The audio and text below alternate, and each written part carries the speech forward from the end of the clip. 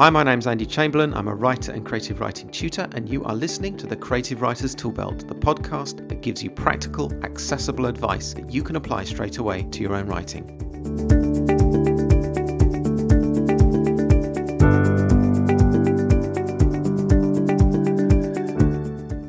And welcome to episode 39 of the podcast, which is titled The Power of Psychology, Capturing and Keeping Your Readers in the Third Stage of the Story Process. So in recent episodes, we've been looking at the 6-stage story process, and today I want to explore the third of those 6 stages. And if you're new to the podcast or you're not familiar with the 6-stage story process, you might want to go back and listen to some of the earlier podcasts.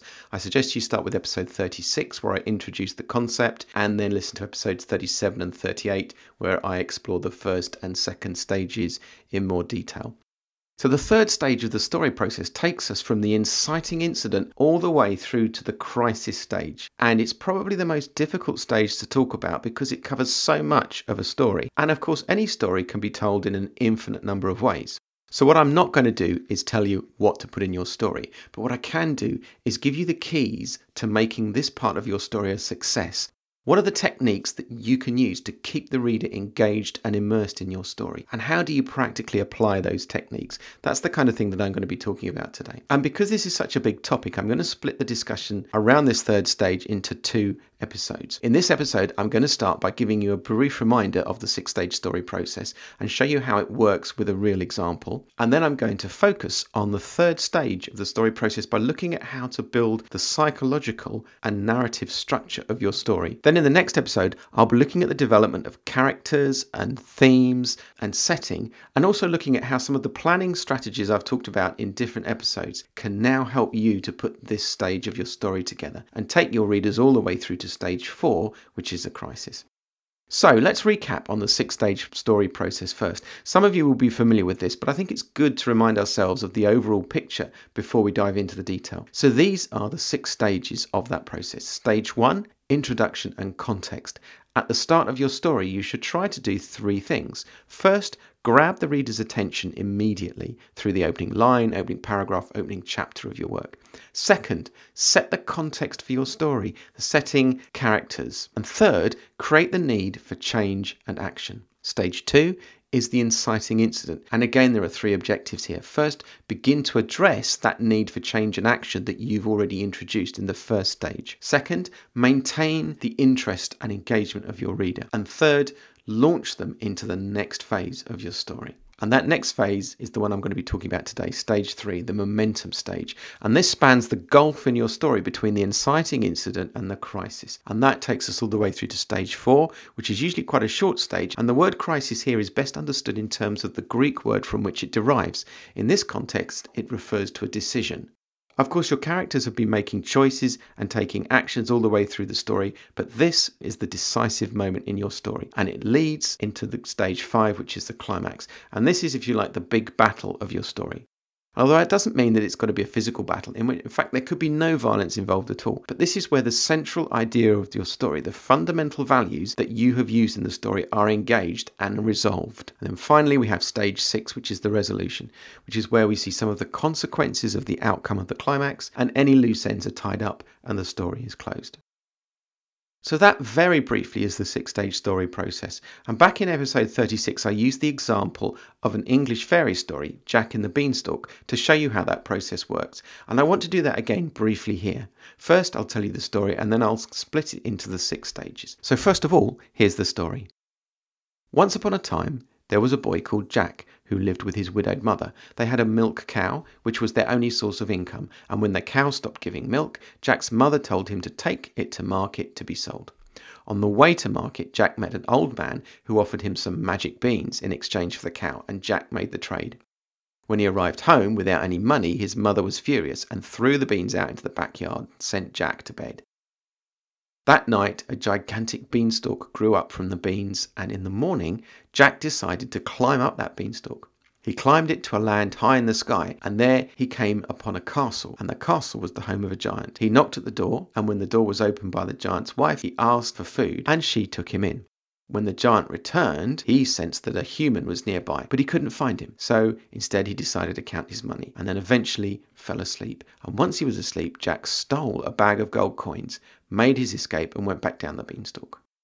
Jack returned up the beanstalk a couple more times and he found out about other treasures that the giant owned, and he stole them as well. First of all, a goose that lays golden eggs, and then a harp that plays by itself. However, as Jack was stealing the harp, it cried out to its master, and the giant chased Jack down the beanstalk. When Jack was back on solid ground, with the giant still above him, he called to his mother for an axe, and before the giant could reach the ground, Jack cut down the beanstalk, causing the giant to fall to his death. Jack and his mother then lived happily ever after with their newfound riches that Jack had stolen from the giant. So that's the story, and then let's see how that splits into the 6 stages. Stage 1, introduction and context. Well, we're immediately introduced to 2 of the characters and the setting. There's the mum and there's Jack, obviously the protagonist. They're quite poor, they live on their own, and we're then captured by the drama of Jack's seemingly foolish decision to exchange the cow for some beans. And we can see here that there's a need for a change in the circumstances that Jack and his mother are in. Stage 2, the inciting incident. Well, that's when the beans are tossed out and grow up overnight into a giant beanstalk. So the need for change is being addressed. We can see that the story is being transformed and we want to know what happens next. That leads us into stage 3, the momentum stage. Jack climbs the beanstalk, and what follows is a series of incidents that are all moving towards Jack's inevitable final confrontation with the giant. We sense that Jack is taking ever greater risks, and we know that this has all got to come to a head.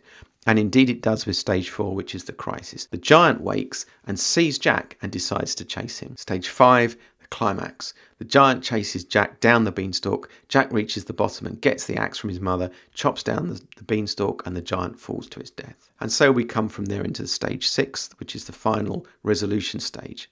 The giant is dead, Jack and his mum live happily ever after, and the fact that they have some money now ties up the subplot of the poverty that they were in earlier, and the story closes. So that is the 6-stage story process in theory and as a worked example. So let's go back now to stage 3 of the 6-stage story process and ask a question. What do I, as the writer, need to do to continue to tell a great story, the best story I can, in this 3rd stage of the story process? Now, I suggest there's 3 answers to that question. The first is this: keep up the pace of your story. And I say this because it's in this middle stage of the story where a lot of writers and readers struggle to maintain momentum. Writers talk about the problem of the sagging middle of their story, and readers can often detect when a writer has lost their way in that middle part of the story. The second thing you can do to make sure your story is as good as possible is to develop it. And that means using the opportunity in this 3rd stage to enrich the characters, to deepen the setting, to develop some of the themes, to grow and mature your story. And the 3rd thing is to remember that you are pulling everything towards a conclusion. All of the parts of the story must be being brought together for the crisis and the climax. But how do you do all of this? I want to suggest that you do it by making sure that the psychological structure and then the narrative structure of your story are both right. Let me explain what I mean by this. If we start with some psychology, think about the great stories you know across any genre: romance, sci-fi, fantasy, historical, murder mystery, thriller, whatever. In the majority of cases, these tales will have a structure that appeals to the human mind, which appeals to our psychology. And that structure is this: as the story progresses, the stakes for the characters get gradually higher. The challenges they face get gradually steeper. The amount that they have to invest, the amount of risk that they take, and the sacrifice that a whole range of characters are making is gradually growing and growing. And the issues at stake grow larger as the story progresses towards its climax and eventual conclusion. Now, this phenomenon is referred to as progressive complications by the scriptwriting expert Robert McKee, and we've been alluding to it in lots of ways all through these recent episodes.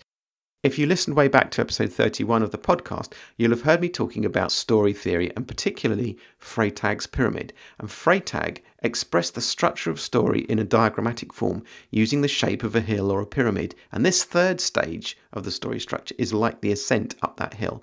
And the best way to get your readers up that hill is to present a story in which your characters are faced with progressively more difficult challenges, progressively greater risks, progressively greater costs borne by the people around them. And if you do this, you can tap into something deep in the human psyche, which is the fact that as a race, we love a challenge. We love taking on a challenge ourselves, and we like to watch others facing a challenge. We are always fascinated by observing others as they face progressively more difficult challenges. and also observing as a situation finally comes to a head. We see this as mountaineers climb up to a summit. We see it in endless sports competitions, in game shows, and of course we see it also in art forms that involve storytelling, cinema, TV, literature.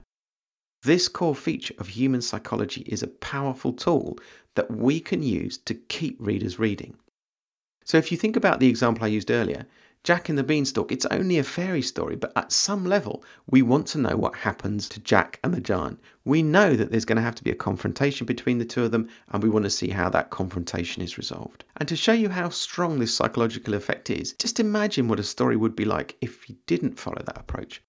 For example, imagine you're writing a story about a boxer. He's a kid from the slums. He has nothing, but he goes to the gym, works hard, he has brilliant talent. He's gradually disciplined by an older trainer. Now, when in that story do you think you want him to face his greatest foe, his toughest opponent? When do you want him to be taken all the way to the edge of his endurance? It's at the end of the story, of course. You wouldn't write a story like this and have your protagonist face a massive battle in the ring in his first professional fight and then find that subsequent bouts are all easier and all the way to the top. Even when he's crowned champion, that's a relatively easy win. Can you see how that kind of story just doesn't work? It might work in real life, but it just doesn't work in terms of a story, and that's because the psychology of it is wrong. Or imagine a telling of Star Wars where Luke Skywalker faces Darth Vader halfway through the first film. Or Frodo manages to cast the ring into the cracks of Doom while all the rest of the characters are still in the battle for Helm's Deep. As stories, they just simply wouldn't work. And that's because compelling stories have to align with and exploit this psychological truth that readers are captured by gradually increasing challenge, by gradually increasing conflict, by gradually increasing tension. And if you can tune your story to that psychology, you'll go a long way to hooking your reader and keeping them. So what does this psychological structure mean in terms of the narrative structure in this part of the story? In other words, what sort of stuff needs to happen and how does it need to happen to achieve this alignment with the reader's psychology that I've been talking about? Well, this brings us to the narrative structure. And remember what we said earlier about making this part of the story the very best it can be. We said we needed to keep up the pace of the story, grow and mature the story, and pull everything towards a conclusion. So thinking about the psychology that we talked about and the objectives we want to achieve, this leads us to adopting 3 approaches. Number 1, build an ever-growing series of challenges and keep raising the stakes. The structure of the 3rd stage of the story should present a series of challenges, which should get gradually more difficult for your characters, especially your protagonist, to deal with. Think about the challenges, for example, faced by the hobbits in The Lord of the Rings. At the beginning, all they're up against is Farmer Maggot chasing them because they're in his field. But then quickly the challenges become far more serious. They have to face the Black Riders, and later when they split into groups, different hobbits have different challenges. At the Battle for Minas Tirith, Pippin has to deal with that. And Frodo and Sam, of course, have to deal with the issue of Gollum, and then getting to the cracks of Doom and throwing the ring in there. In Jane Austen's Pride and Prejudice, the challenges that Elizabeth faces mount up over the course of the book. There's her own prejudice against Darcy, the problems created by the conduct of her own family, and then the great societal divide that keeps her and Darcy apart, culminating in her fiery exchange with Lady Catherine de Bourgh. So take the momentum and maintain it and increase it by presenting your protagonist and other characters with ever greater challenges, raising the stakes, making the situation more desperate. The second thing you can do is to grow and mature the story. Characters are revealed by tension and stress, by being put under pressure, and we can show who characters really are by putting them in these difficult situations. We can reveal more about the setting of the story by presenting those situations as different challenges arise. And I'm going to be exploring those kinds of themes, those kinds of issues much more in the next episode. The third thing to bear in mind is to remember that everything in the story should be heading towards the crisis and the climax. After the inciting incident, your readers should have some idea of where the story is going. Certainly they shouldn't know all the details. In fact, definitely they shouldn't know all the details. You want to have something to reveal later on. But they should have some understanding of what the guiding principle of your story is and what your protagonist and antagonist want. So the incidents, conflicts and tensions that you present in this stage of the story should be moving the whole thing towards the climax.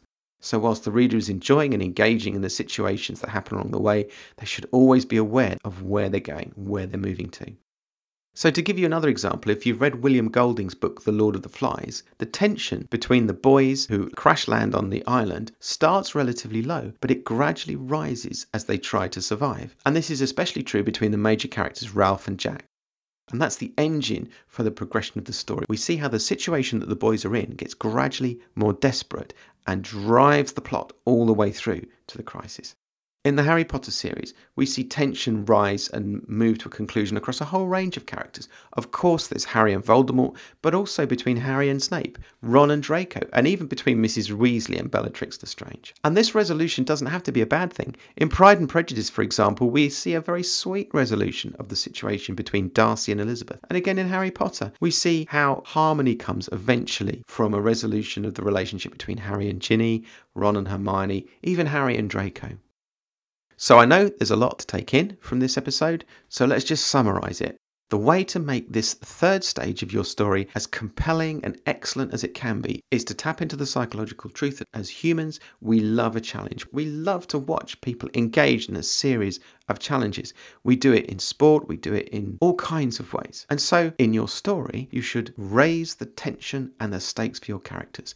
Draw them in gradually towards the conclusion of the story. Draw your readers in as you do that as well. So that's it for today. In the next episode, I'll continue to look at this third stage of story process and explore how, as writers, we can use the challenges and conflicts and tensions that I've been talking about to drive the story and mature it, to enhance your characters, to create settings, to set themes. And in today's episode, I have referred to the following works. Story by Robert McKee, published by Methuen. The Lord of the Rings by J.R.R. Tolkien, published by HarperCollins. Pride and Prejudice by Jane Austen, published by Wordsworth, although in the public domain. The Harry Potter series by J.K. Rowling, published by Bloomsbury. The Lord of the Flies by William Golding, published by Faber and Faber. And I've also referred to the Star Wars franchise of films. As ever, there are show notes for this episode on Pinterest. That's at www.pinterest.com. Just go there and look up the Creative Writers Toolbelt. If you want to get in touch with me to talk about your work or to ask me any kind of question, you can reach me at andrew@andrewjchamberlain.com. My website's www.andrewjchamberlain.com. We also have a group on Goodreads. You're welcome to join us there. It's www.goodreads.com. Just look up the Writers Toolbelt. That's all for this episode. Thank you for listening. Until next time, goodbye.